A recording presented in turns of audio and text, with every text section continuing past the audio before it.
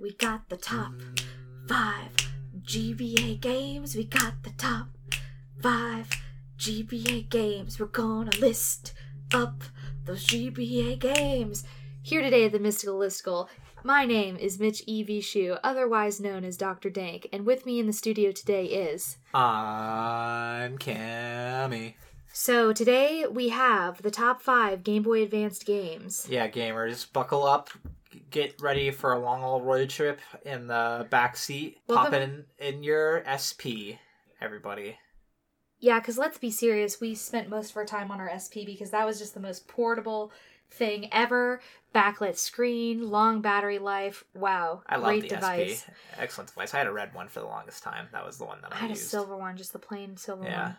And I had a Pikachu one, and I think I gave it away. You ever have a Game Boy Micro? No, I thought those are good, though. I had one for a long time, and I think that's my favorite way to have a Game Boy Advance experience. Anyways, so about this list, we had to come up with a stipulation just because both of us had a very different experience with GBA games. So, games that were ported to the Game Boy Advance. How are we handling those? Well, I didn't put them on my list because my argument was I think they are valid GBA titles because the portability of the Game Boy Advance kind of revolutionized a lot of these games.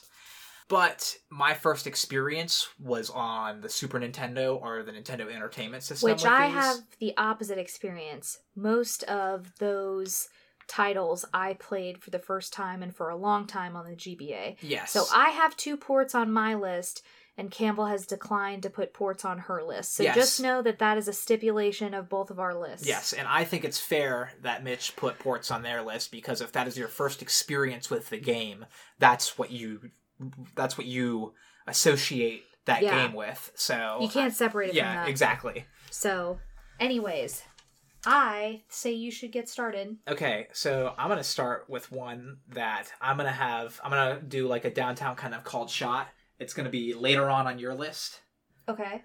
I'm going to start with Mario and Luigi Superstar Saga. Oh, it's one of those lists again. Yeah, swish! Oh, man. There it is, from downtown. Who's heating up? Who's on fire? Anybody play NBA Jam? Oh my god, okay. Get on your list that I can't comment on. I'll keep it short because I feel like we're going to talk a lot more in depth with this one. But I love me a Mario action RPG. One of my favorite titles on the Nintendo 64 is Paper Mario. I still to this day think it's a brilliant game.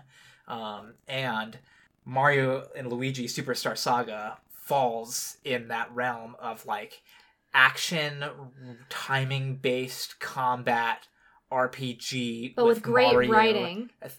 Very great writing. And very a new funny, concept. Punchy, sharp writing. And Paper Mario had that too. I've never played the one on the Super Nintendo, Super Mario RPG. I know a lot of people like that one. I haven't played that, and I haven't played Bowser's Inside Story. Bowser's Inside Story is very good. Really? Yes. Like a lot of titles across Mario and Luigi were all really good. I like a lot about this game. I think it's fresh writing. I think the Mario and Luigi designs and the aesthetic choices they went for this kind of depiction of Mario and Luigi are very really fun and cute and interesting. I like the kind of monster and races that are kind of exclusive to these genres too, like the whole kind of... They get a lot more character in these RPG titles, so that's a valid point for sure. I'm always a fan of newer villains in Mario games, that it's not just Bowser every single time. I agree. And this one has an excellent one. Yeah. She's a badass. Yes. So I will leave it at that. We will probably we'll get back to that. That won't be a problem. Yes. So what is your number 5? My number 5 is Super Mario Advance 2, Super Mario World, which was a 1990 release, which I played on the 2002 port. Yeah. I have the dates for everything, so we can compare how long it took to port it to, which I thought was fun. Yeah. This was definitely my most played Game Boy Advance titles.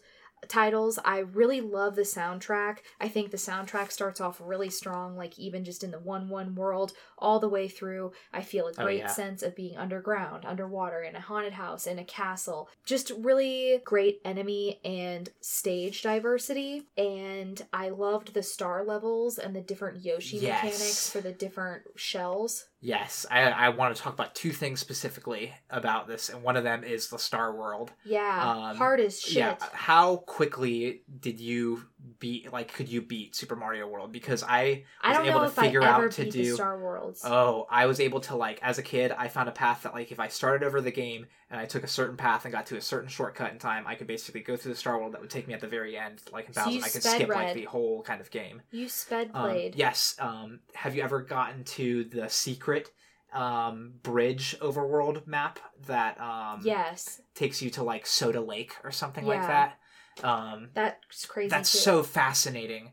I remember as a kid exploring that like overmap because there were so many secrets. There's the one behind the ghost house that it took you to, that one like little short area that you could just stock up on like Yoshis and like items and everything, which was so cool. Brilliant. Yeah, so imaginative. And I have a cute little story for this game. I was so focused on playing this game that when my family was getting ready to leave, for some reason we were taking 2 cars, and now that seems wasteful, but I thought I was going with my dad. They were all going together, and I got left at home because I was so focused on playing Super Mario World in the back of the car, and they left me there. Yeah. It was funny as shit. I have a very vivid memory of spending like an hour and a half trying to beat Bowser's Castle during like a summer when I was like 4 or 5 years old in my room. Yeah, what a fucking amazing game. Have you ever seen the video that explains how genius the camera works in Super Mario World? No, I should check that out. I should show you this after this podcast. You'd love it a lot. I think a shout out too is the World 1-1 is so iconic, and the redo of that stage was one of the best stages in Super Mario Maker. Yeah. Like the updated version of that level was so good. Yeah, there are just so many like iconic levels. What was your favorite one? Because I imagine if you like set a level, people would be like, "Oh, I remember that one for like Super Mario World." What was like one of your favorite levels in Super Mario World? Like you don't have to like give me like the play-by-play, but like everyone had like a slightly different vibe or mechanic going on in it, which is I think what the Mario games do really well. So can I just say, I think that, like, again, just right in the beginning when you're in the forest with the Yoshi and you're learning how to eat the apples, like, really strong start. And then I really loved the sunken ship area right before you got to Bowser's kind of sinkhole in the ground. That like when you're going through that one hallway and it's like the boos are like on like a flash kind of thing. Yes, and, you have to, like, and they're stop. literally surrounding you. Yeah. Oh, it's so cool. And then you like drop and fall during like the last part. Yeah, that's really good choice. That's a great stage. Yeah. But I just think it also has a really strong start for a video game too. I liked the whole Forest of Illusion one because the way the gameplay mechanic of it was like replaying levels to like find the alternative routes to like make your way through this like tricky forest was super smart. Great game. Yeah, what a brilliant fucking game. Yeah. Great choice. Thank you. My number 4 is Metroid Fusion. I never played that. Yeah, have you played any Metroid game? No. One of my favorite GameCube games ever is Metroid Prime. I've watched you play that. And it's one of my favorite games ever, period. But Metroid Fusion is my favorite side-scrolling kind of Metroid type of game. I think the story of it's very imaginative. Basically, it starts with Samus gets into an accident on one of her missions, and her suit fuses with the DNA of a Metroid. So it becomes like this kind of natural, like alien-skinned sort of suit. She gets a symbiote. Yeah, essentially. Whoa! Yeah. And one of the villains of this game is a fucking terrifying villain called SAX, which is a symbiote that is cloning the appearance of Samus and is like trying to hunt her down throughout this like facility. Is there a lot of homoerotic tension like Venom? No, SAX is fucking terrifying. Like there's this one so screenshot. She's not like sexy Samus? No, there's this one screenshot of the game where it's like the power suit of Samus, but like it shows up and the game like has like a Game Boy Advance kind of like cinematic where it like shows a clip of like her visor. Picture? Yeah, I'll show you a visor, and like you just see these like soulless dead eyes behind this like visor. Oh, that's spoopy. Yeah. And like for a Game Boy Advance, it was like, what the fuck? 3 spoopy, 5 me. What the fuck? Yeah. I wish in the new Smash Brothers, if I had like a little fun little Easter egg thing, that Dark Samus would have an SAX skin, because they're very conceptually similar. It's just that Dark Samus is made out of essentially unstable Phazon. The lore of Metroid's pretty insane. Yeah, I can imagine. Yeah, there are a lot of really good Metroid games for the Game Boy Advance. Zero Mission was another one that people like a lot, which is a remake of the original NES Metroid. But I like this one a little bit more because it's just like a fresh game entirely. Mm-hmm. And there is a nod to the fusion suit as one of like Samus's alternative colors in all the Smash Brothers games. I wish it was just the pure fusion suit, because let me show you what that one looks like, just because it looks really like... Yeah, that's my number 4. That's a good one. Never played it. Can't really say much more, but that stuff that you showed me is pretty creepy. Yeah. So my number 4 is Yoshi's Island, which was a 1992 released again in 2002. Brilliant illustration, best enemy designs of any Mario IP ever. I am thinking specifically the seagulls and the bandit, and the everything in it was so fun. All of the end world and mid world boss fights were incredibly memorable. Yes. I've talked with you about this at length before, that you go into a tailspin when you lose Baby Mario. Yes, I just want to say that this is my favorite game, period, like ever. It is, I think, a champion in the genre that it is trying to make a game in. Which is platforming. It's a 2D platforming. I think every single bit of it is like so geniusly designed. Like the collection aspect, like you want to end every level with like 30 stars, all the red coins, all the flower buds, like. And when you don't, you're just like, fuck, I beat this level, but like I missed 2 flowers. It felt Where were they? actually useful too. Yes. Like when you got to play the little games, you actually got something useful out of it too. And much like Super Mario World as well, every single level was completely memorable and unique and offered something new to like do. And I loved how the Yoshis changed colors depending on what zone you would be in. And it was also cool to think about like passing off Baby Mario. Like a little relay, essentially. And also talking about the soundtrack, that Bowser fight, or it's Baby Bowser, right? Yeah, with a fucking guitar solo in it and everything. And it's fun as heck. Oh, and the overworld music is some of my favorite overworld music too. I could gush about this game for hours. It's great. So every single aspect of it is like fucking incredible. It is. So, what's your number 3? Oh, sorry, I'm just thinking about Yoshi's Island too and all the different I feel boss like we fights could just too. talk about it forever. Yeah. Okay, yeah. Whew. My number 3 is WarioWare Incorporated Mega Micro Games, the very first WarioWare game. I think this game is genius. It is essentially, you're not super familiar with the WarioWare series. I know it had that gyro in it, right? So you could shake that's the Twisted. Thing. Oh. That's Twisted, which is the sequel, which is also like incredibly good. Then I have not played this one. But essentially, for those who don't know, WarioWare games are with the aesthetic, a kind of new imagined aesthetic of Wario, where like Wario is in this other sort of island with all these completely new characters, and he makes a business that he says he's going to make a lot of games, and because he's going to make a lot of games, he's going to make more money, like essentially like a quantity kind of thing. So he invents Mega Micro games, and all of these people are basically people that he has hired to make themed micro games for you to play, essentially. So every single person has like a different sort of shtick to how their games are operated, but they're all very weird and surreal, like kind of games, like an art direction and everything. Like it's very comedic, and you have to beat every single mini game in 5 seconds or less. So it's like, do this, you beat it. On to the next one, do this, you beat it, and you do that until you either like there are modes where you do that until you lose. And they keep getting like faster and faster and faster. And it's such a unique video game experience that I don't think has been explored not in any other system, but any other like game has like recreated this kind of vibe, you know? Yeah, I'd never played that one. My first Wario was the Wii one, which was awesome. Yeah, that's a really good party game. What is your number 3? My number 3 is Pokemon Emerald, which was released in 2004. This is the best Pokemon game of all time. I love the terrain. Water haters go home. The Pokemon of this gen are probably my favorite set of Pokemon. The gen has 100% good starters, and as corny as they seem at this point, Team Aqua and Team Magma were eco terrorists. Like, how cool is that? This is number 2 on my list too, so we can just kind of bunch this one together as well. Oh, that sounds good. Yeah.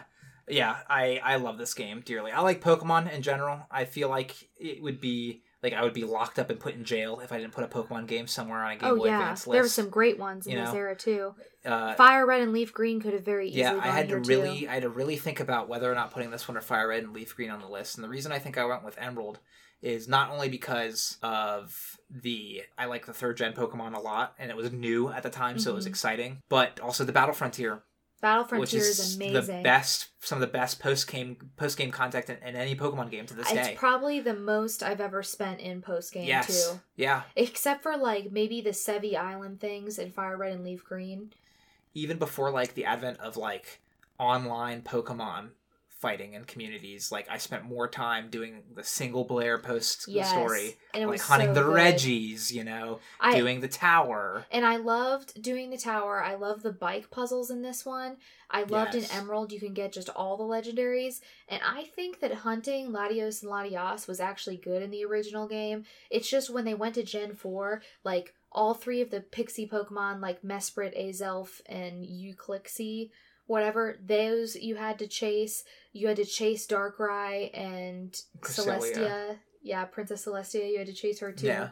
And it just overdid the mechanic. Like, Latios and Latias were enough, and they made sense. I agree 1,000%. They really, like, after Latios and Latias, and I think the dogs did this too in this Gen 2, but, like, annoying. They really made, like, I think that mechanic's so, like, ugh, like, let me just I just want to fight it. Yeah. Tracking it is such bullshit. Yeah.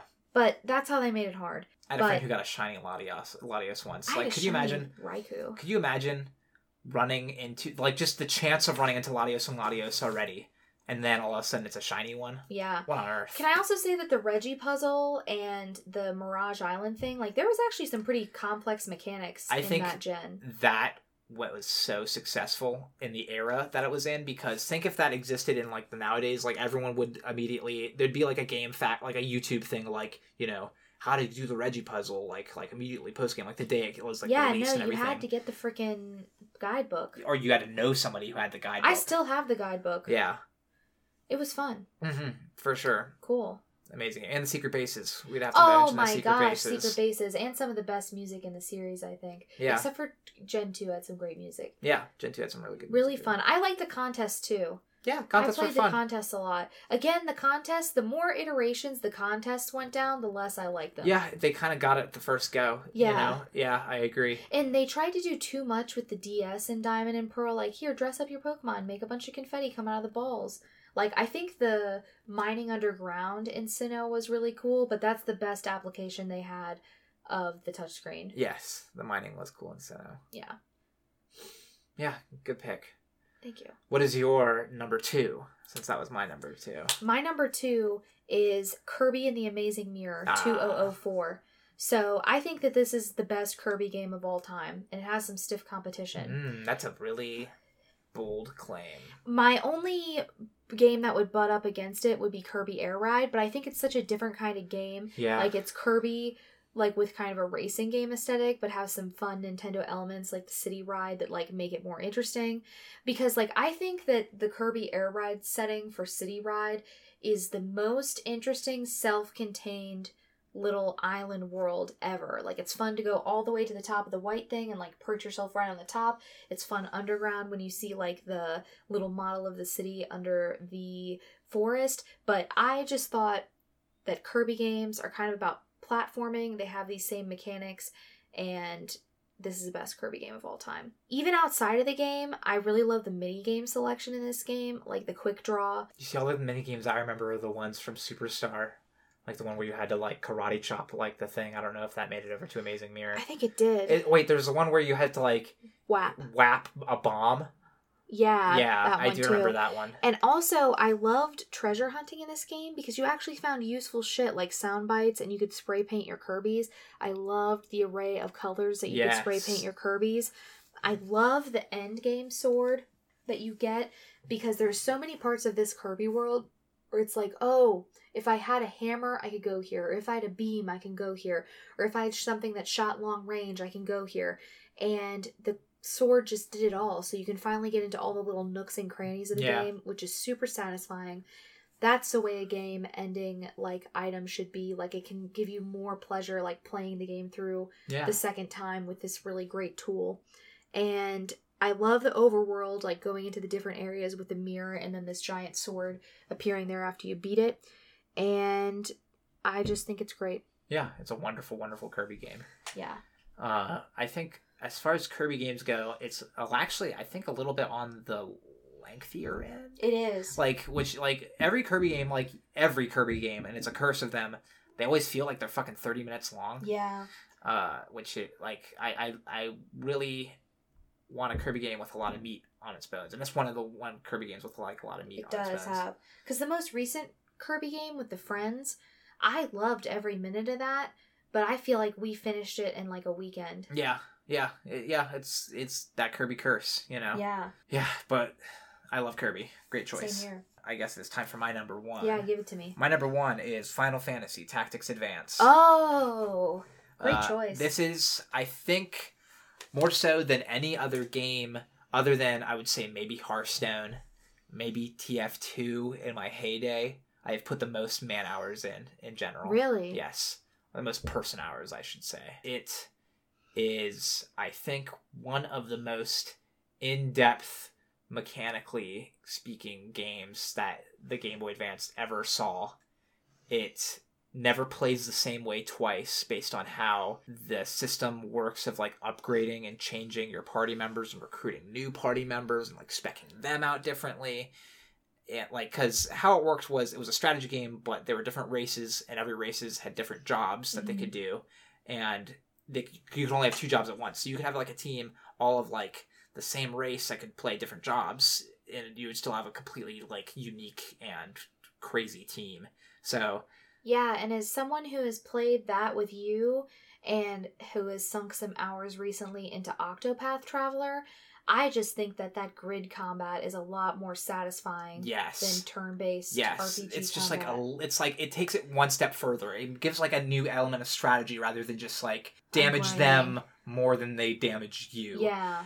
And I think the story in this game has a lot of controversy to it because of how it's a game where the protagonist is kind of the asshole of the story. Oh my god, he's the bad guy. Yeah. He sends all these hurt and broken children back to the orphanage where they could be Final Fantasy forever. Yeah. And I think that's honestly a fascinating perspective, you know? Like, it's I remember rare. One of the key missions, like, one of the, like a turning point missions is, like, you get cornered by, like, the King's Guard, essentially, and you have to, like, fight your way out of this, like, royal part of, like, the city. And I remember the judge, like, the head judge is, like, the dad of the one dude who had, like, the dead mom, like, and it's, and, like, your brother who is, like was wheelchair ridden, like, was able to, like, walk, and, like, it's insane. Yeah, you make a really selfish decision. I know. And you make one just for the entire group. And you don't make it, like, quickly. Like, you seam by seam kind of undo the world. Like, which is fucking sucks. Crazy. Yeah, I think it's a fantastically interesting and, like, very, very rich game that I think if you haven't sunk your teeth into it, you could really find a lot of time spent with it. It's not too hard to pick up too, and if you just watch a Let's Play or something, you could probably. And there are guys that are just like, okay, here's how you, like, go down this career path. Yeah, for, like, exactly. your guys. But it's super rewarding. It's one of my favorite video game experiences in general ever. I agree with that one. That's a great choice. What is your number one? My number one is Mario and Luigi Superstar Saga 2003. God, I didn't see this coming. So, I think this is definitely my most memorable GBA game. Yeah. The mechanics are just fresh as fuck. Yeah. The story is amazing. The soundtrack is great. I love the art style. It's very cute. I love the airport. I love the coffee shop. I love the Jelly Sisters spa. And speaking of those various places, I love this game because every single upgrade you get feels very good. Like when you get the ability to jump off your brother, you can start doing those special brother attacks, and that feels good. Well, then you get the hammers, and man, that sure feels nice to whack something with your hammer, and you can explore the world a little bit more. And then you get the electricity and the fire from the Jelly Sisters, and it's just like that part of the game when you're like getting washed up on the different islands and you land up in the spa, like, how that game rewards you is very intelligent. Yes. Yes, I agree 100%. Yeah, I think it's one of the best kind of action RPGs I've ever played. I really love fighting each person. Like, it doesn't even feel like grinding. I love the soundtrack again. Like, how many times have I fucking put on the Teehee Valley sound? Yeah. I just love that sound, and the story is good. I love the villains here. Oh my gosh. I love how Peach is depicted. I love how Bowser is depicted. Everyone looks really cute. Yeah. And it's just a really awesome game. It's an excellent, excellent, excellent video game. Yeah. Oh man. Makes me want to play it. How cute. I kind of want to play Final Fantasy Tactics again. Oh my gosh. I want to play a lot of these again. Yeah. Well, we can. Well, Nintendo did sue that couple for $12 million. That is a recent topic news thing. Yeah, so I guess we should say, while we're talking about our top 5 favorite GBA games, attacking a private party with a $12 million lawsuit for essentially preserving your media for free is really effed up. Yeah, I don't understand why they have such a, like, ironclad, like, grip on their content. Like, and they don't even, like, give you access to, like good access to, but it's the Disney Vault theory. They're trying to be the Disney of a video game company, where it's like the Disney Vault ideology, where, oh, you better buy it now or it's going back in the Disney Vault. You better stand in line at 8 a.m. to get an SNES Classic from Target, because that's how you're going to be able to play your old games. And it's just scalpers that make money off of that kind of thing. Yeah. Keeping the stock artificially low only hurts your core audience and children who could be growing up with your games. Do you think the Switch Virtual Console will ever be at the level of, like, the Wii Virtual Console? Because that had everything on it. Yeah. I don't see... It couldn't. Like, I don't see why it couldn't, I guess what I'm saying. I don't see why... I don't see why it couldn't either, but do you think it will? Do I think it will? No, unless it becomes a thing where a lot of people are not buying the internet service, and then they are forced to upgrade the internet service to include this big archive of older games. I feel like they're going to update the internet service to make more than NES games, because eventually you're going to run out of NES games, right? And, like, the Switch seems like a very long-form kind of project for them. Like, they want to keep this one going, you know? You'll have to see how the popcorn shakes out of the kettle there, but... Oh, I agree. That classic catchphrase. Yeah, that's all I had, so... Yeah, no, I like it. I like it a lot. Okay, so what kind of popcorn is popping in your kettle today, listeners? We've made over a bunch of games and then denounced their creators, so... Yeah. It happens. Yeah, it happens, everybody. So, where can people find us if they want to give us some ideas about what list we should do next, or comment on how we're living our lives? Well, Mitch, they can find us on either Twitter or shoot us an email. Our Twitter is @MysticList, MysticList, and our email is mysticallisticalpodcast@gmail.com. And we haven't really said this much in any episodes, but also rate and review us on iTunes. Give us 5 stars and leave a nice comment. That would mean a lot as well. You know, I say if you don't think we're worth 5 stars, you should still review objectively. Yeah. Follow your heart. If you don't like us, we still would like to hear why, as long as they're not like a mean about it. Yeah, but don't attack the person, attack the product. Yeah. Did I just tell people to leave the shitty reviews on iTunes? Well, goodbye. Oh my